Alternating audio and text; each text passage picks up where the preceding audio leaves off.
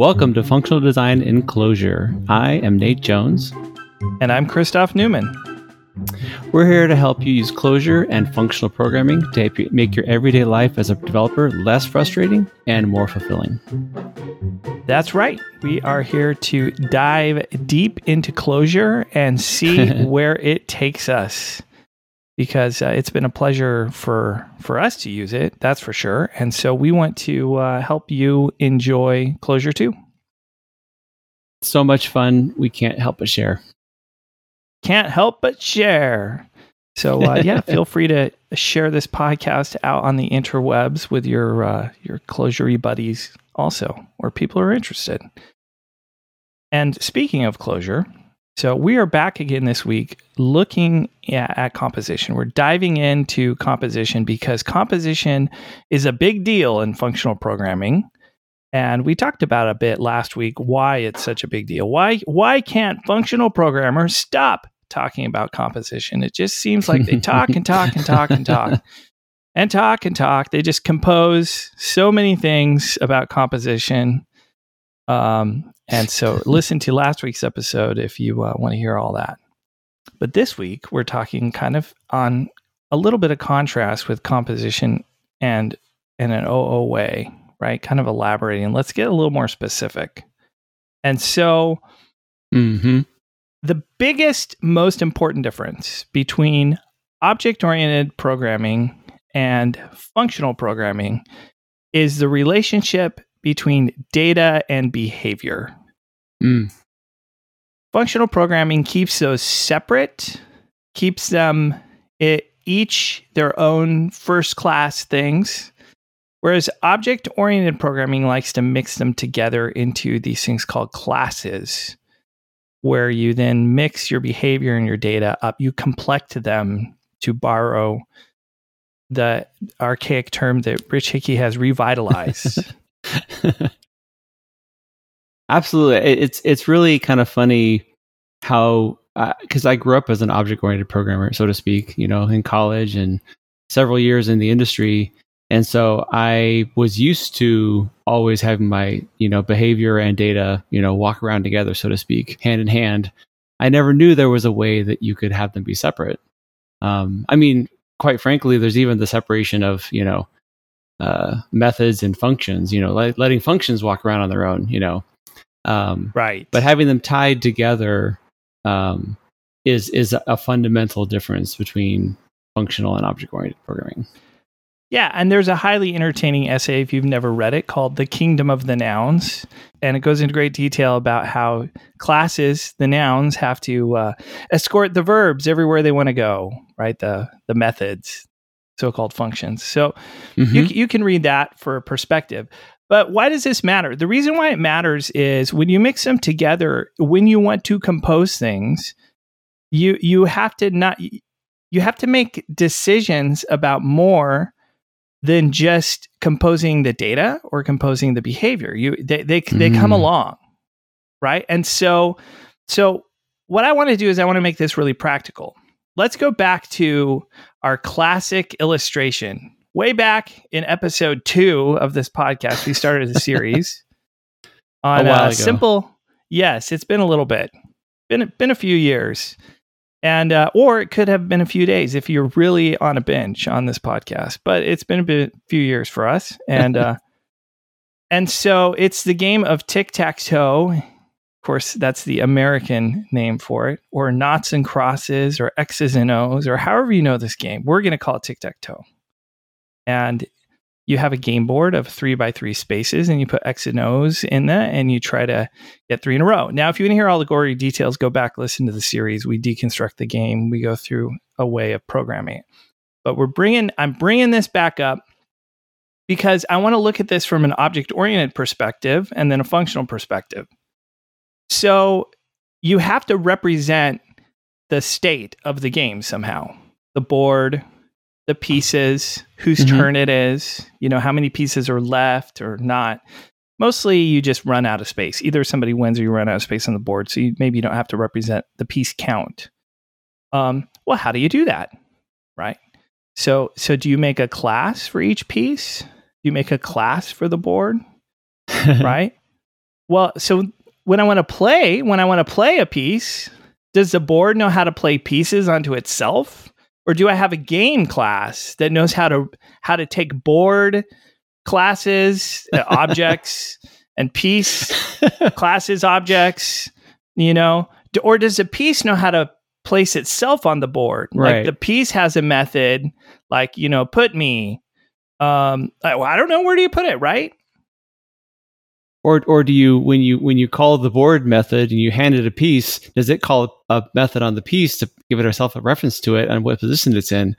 It's funny. It's not so much like when you're talking about the board as something that is at one point in time, it's pretty easy to understand, or it can be easy. There's a board and has reference to pieces or whatever, the other way around.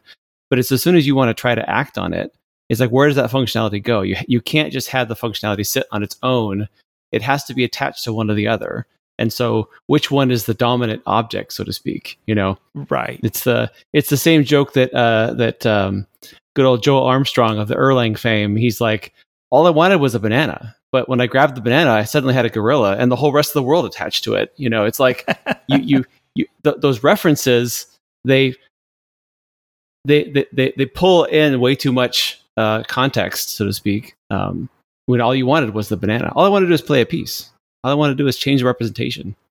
Right. So back when I was a big fan of Scala, I said, oh, well, this is simple, right? Use case classes. So you create pure classes, aka, records, immutable records, or whatever you want to call them. Scala calls them case classes. And you represent everything in that. And then you make another class that has all the various operations, so you can make a game class, et cetera, et cetera. And I arrived at a point where I'm like, what am I doing? Right? It's like, if right. I'm going to separate out all the data and all the behavior, like, boy, I mean, Scala's making me jump through a bunch of hoops linguistically for this. Well, still in Scala, where do you put those the methods? You still have to put them on an object, or can they wander around by themselves? Oh, well, they need they essentially still need a noun chaperone. You can get a little closer by having public static methods in a class, which is in a namespace. And so I did this thing where I basically had a namespace and I made all these classes that were essentially sub namespaces that all had a bunch of public static methods in them, aka functions. Functions. Chaperone nouns. And then you could do operations. So I could, represent this game board in the pieces and have a pure function that would return a new state of the board in the pieces, et cetera, right? Mm-hmm. And it's just like, well, boy, my language isn't helping me in this regard. Okay. So for the purposes of illustration, bear with me. Tell me if you think I'm crazy. But let's go back to a really stupidly simple domain, the domain of batch processing, right? Very simple. So I know you actually have deep experience in this domain of batch processing, which we don't talk about a lot, but maybe the world should know. Yeah. See, you're speechless, right? Okay. I'm not. I don't know. I don't know whether to be proud of it or ashamed of it. But Yeah, but it's very mundane, right? But you load in a bunch of data, you do some work on it, and you spit out a bunch of data. It's pretty simple. And the beauty of this is you open these data files, and hey, there's data in them. You look at the data. You could write all kinds of different scripts that operate on the same data file. Those scripts don't need to know about each other at all. This is how this came into being, right? You have the data set, something loads it, operates it. It's like a database. So imagine, if you will, that you're going to represent this board in a database, this game state in a database, and then you're going to have functions that load data, transform it, and then write it back down again. It's very boring, but it's also very, very simple. One of the things I like to say about data is that it is inert. It's not going to hurt you. Like if you have an object and you call it person, like you have an instance of a person object and it's called Nate, and you say Nate.name, you think, I'm just going to get the name attribute from the Nate object, right? Seems like a pretty easy thing to do. But someone behind the scenes has decided, oh, we need to trace how many times people ask for names and write that into a database. So suddenly I'm just asking for something out of what I think is a data object. And suddenly IO is happening. Suddenly I have to have that, mocked if I want to test it. It's all kinds of things. But if I have a data, like a file with my name in it, or like you said, a database, if I there's nothing that looking up that data or examining that data is going to do to hurt me.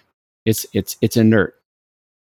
Right. With the dot method, you don't know, am I getting a field or am I getting some magical overloaded getter thingy that does a bunch of side effects that set off, some kind of bomb somewhere? I don't know. Right.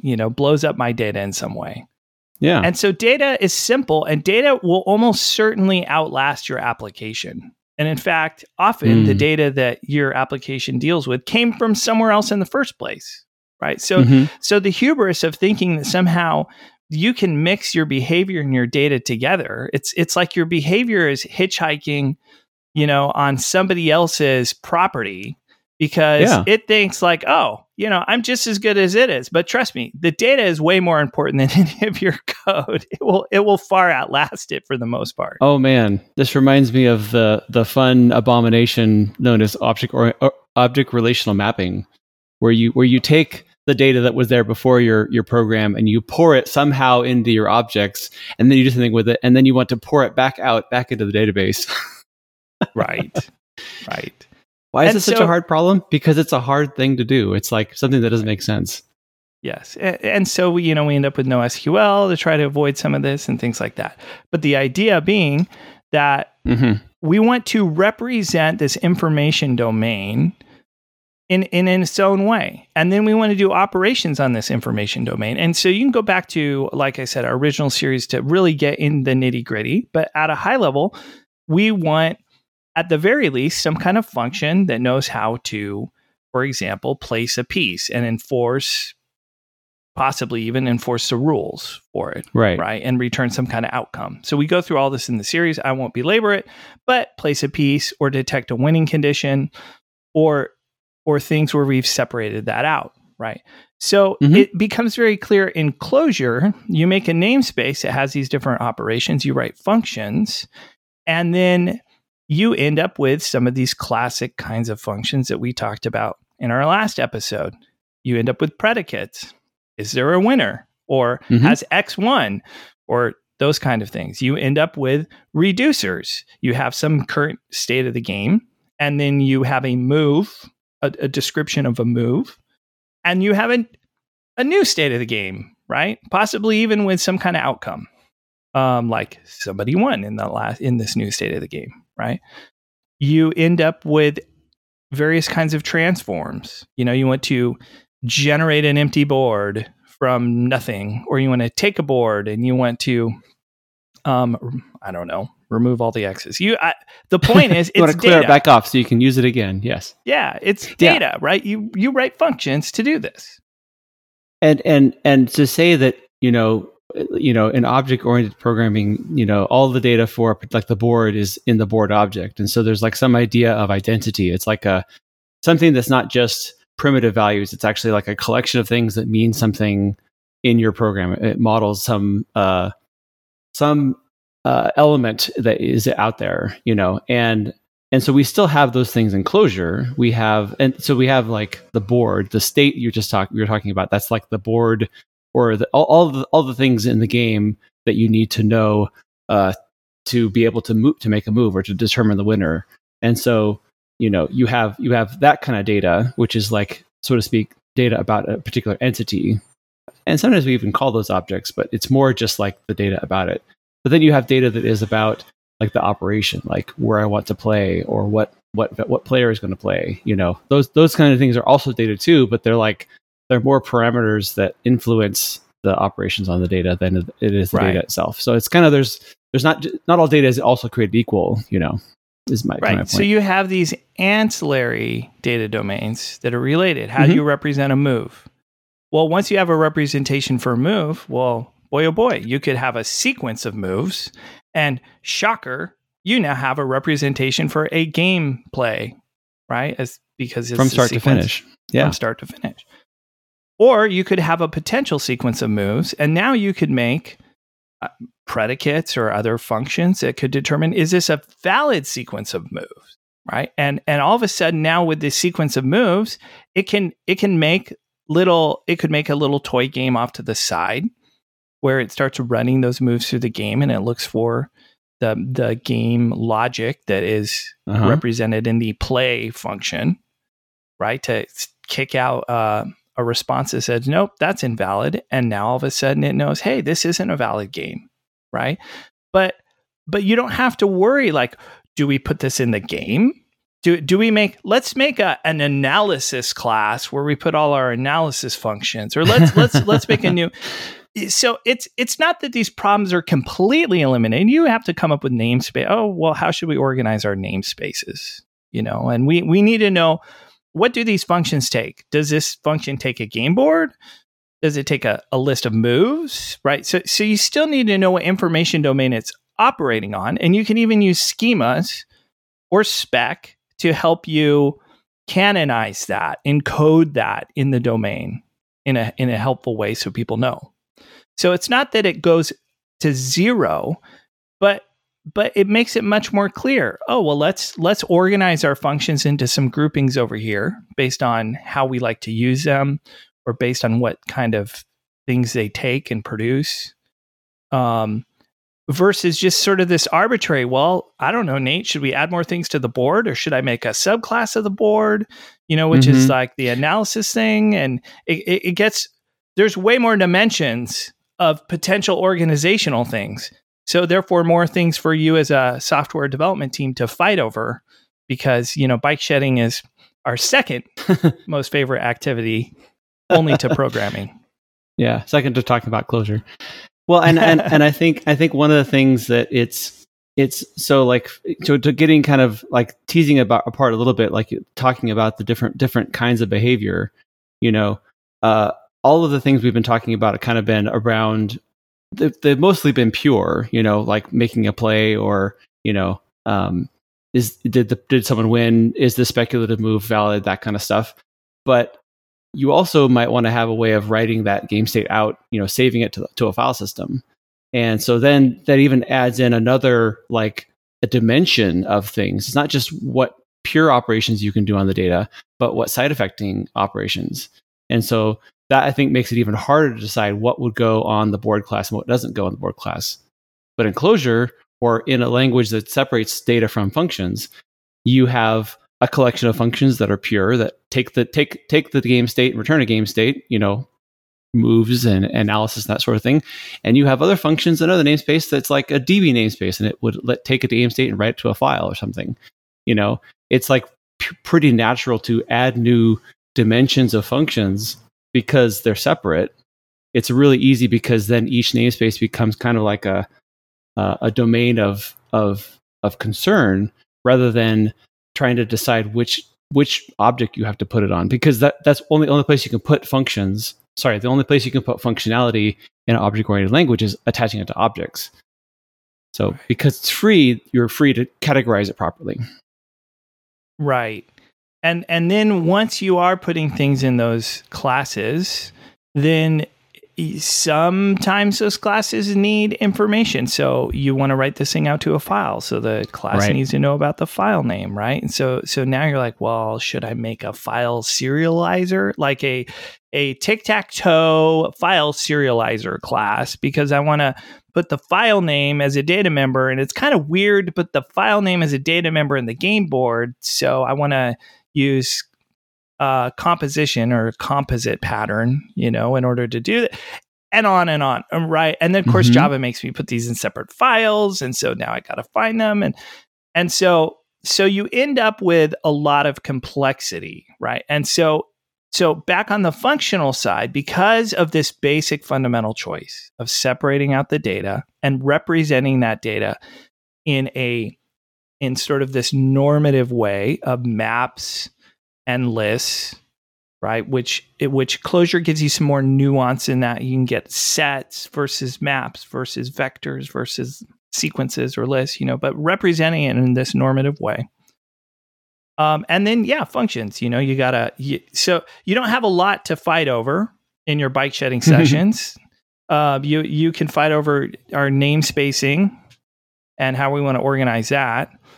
And then all that's left on the data side is, well, let's figure out what is a good way of representing these separate information domains and then organizing them. Yeah. Right.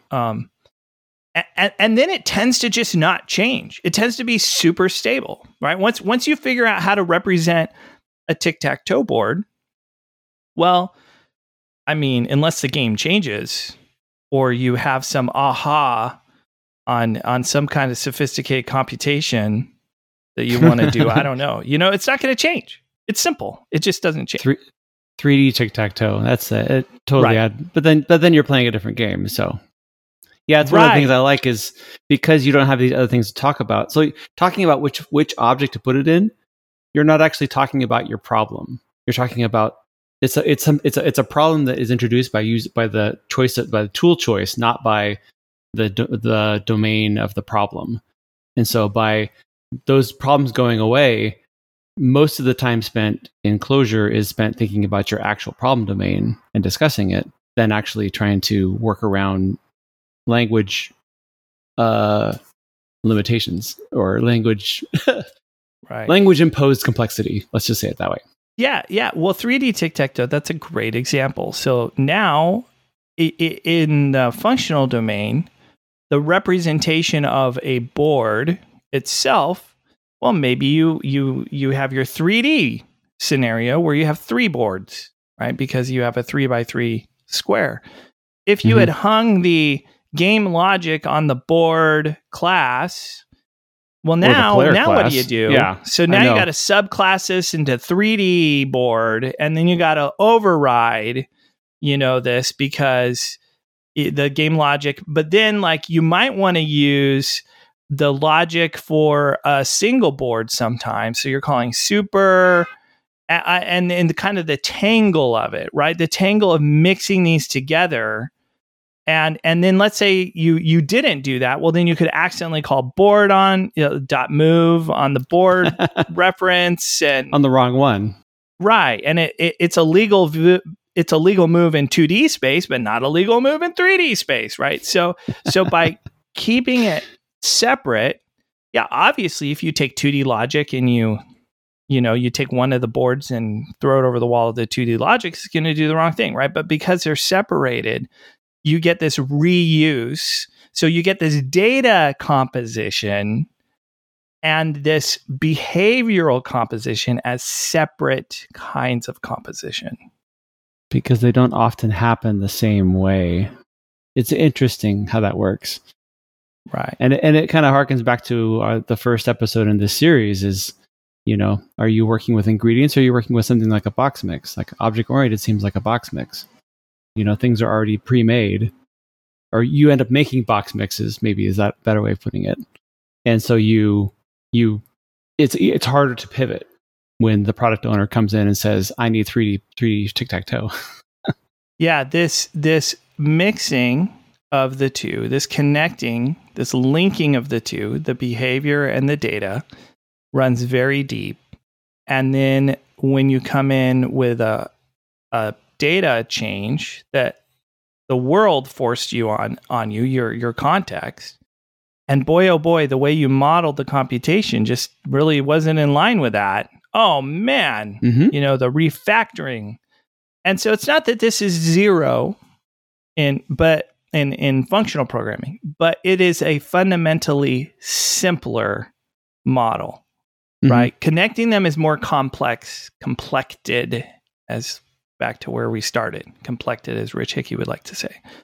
But keeping them separate is more literal to the world and simpler, and therefore works out really well in the long term.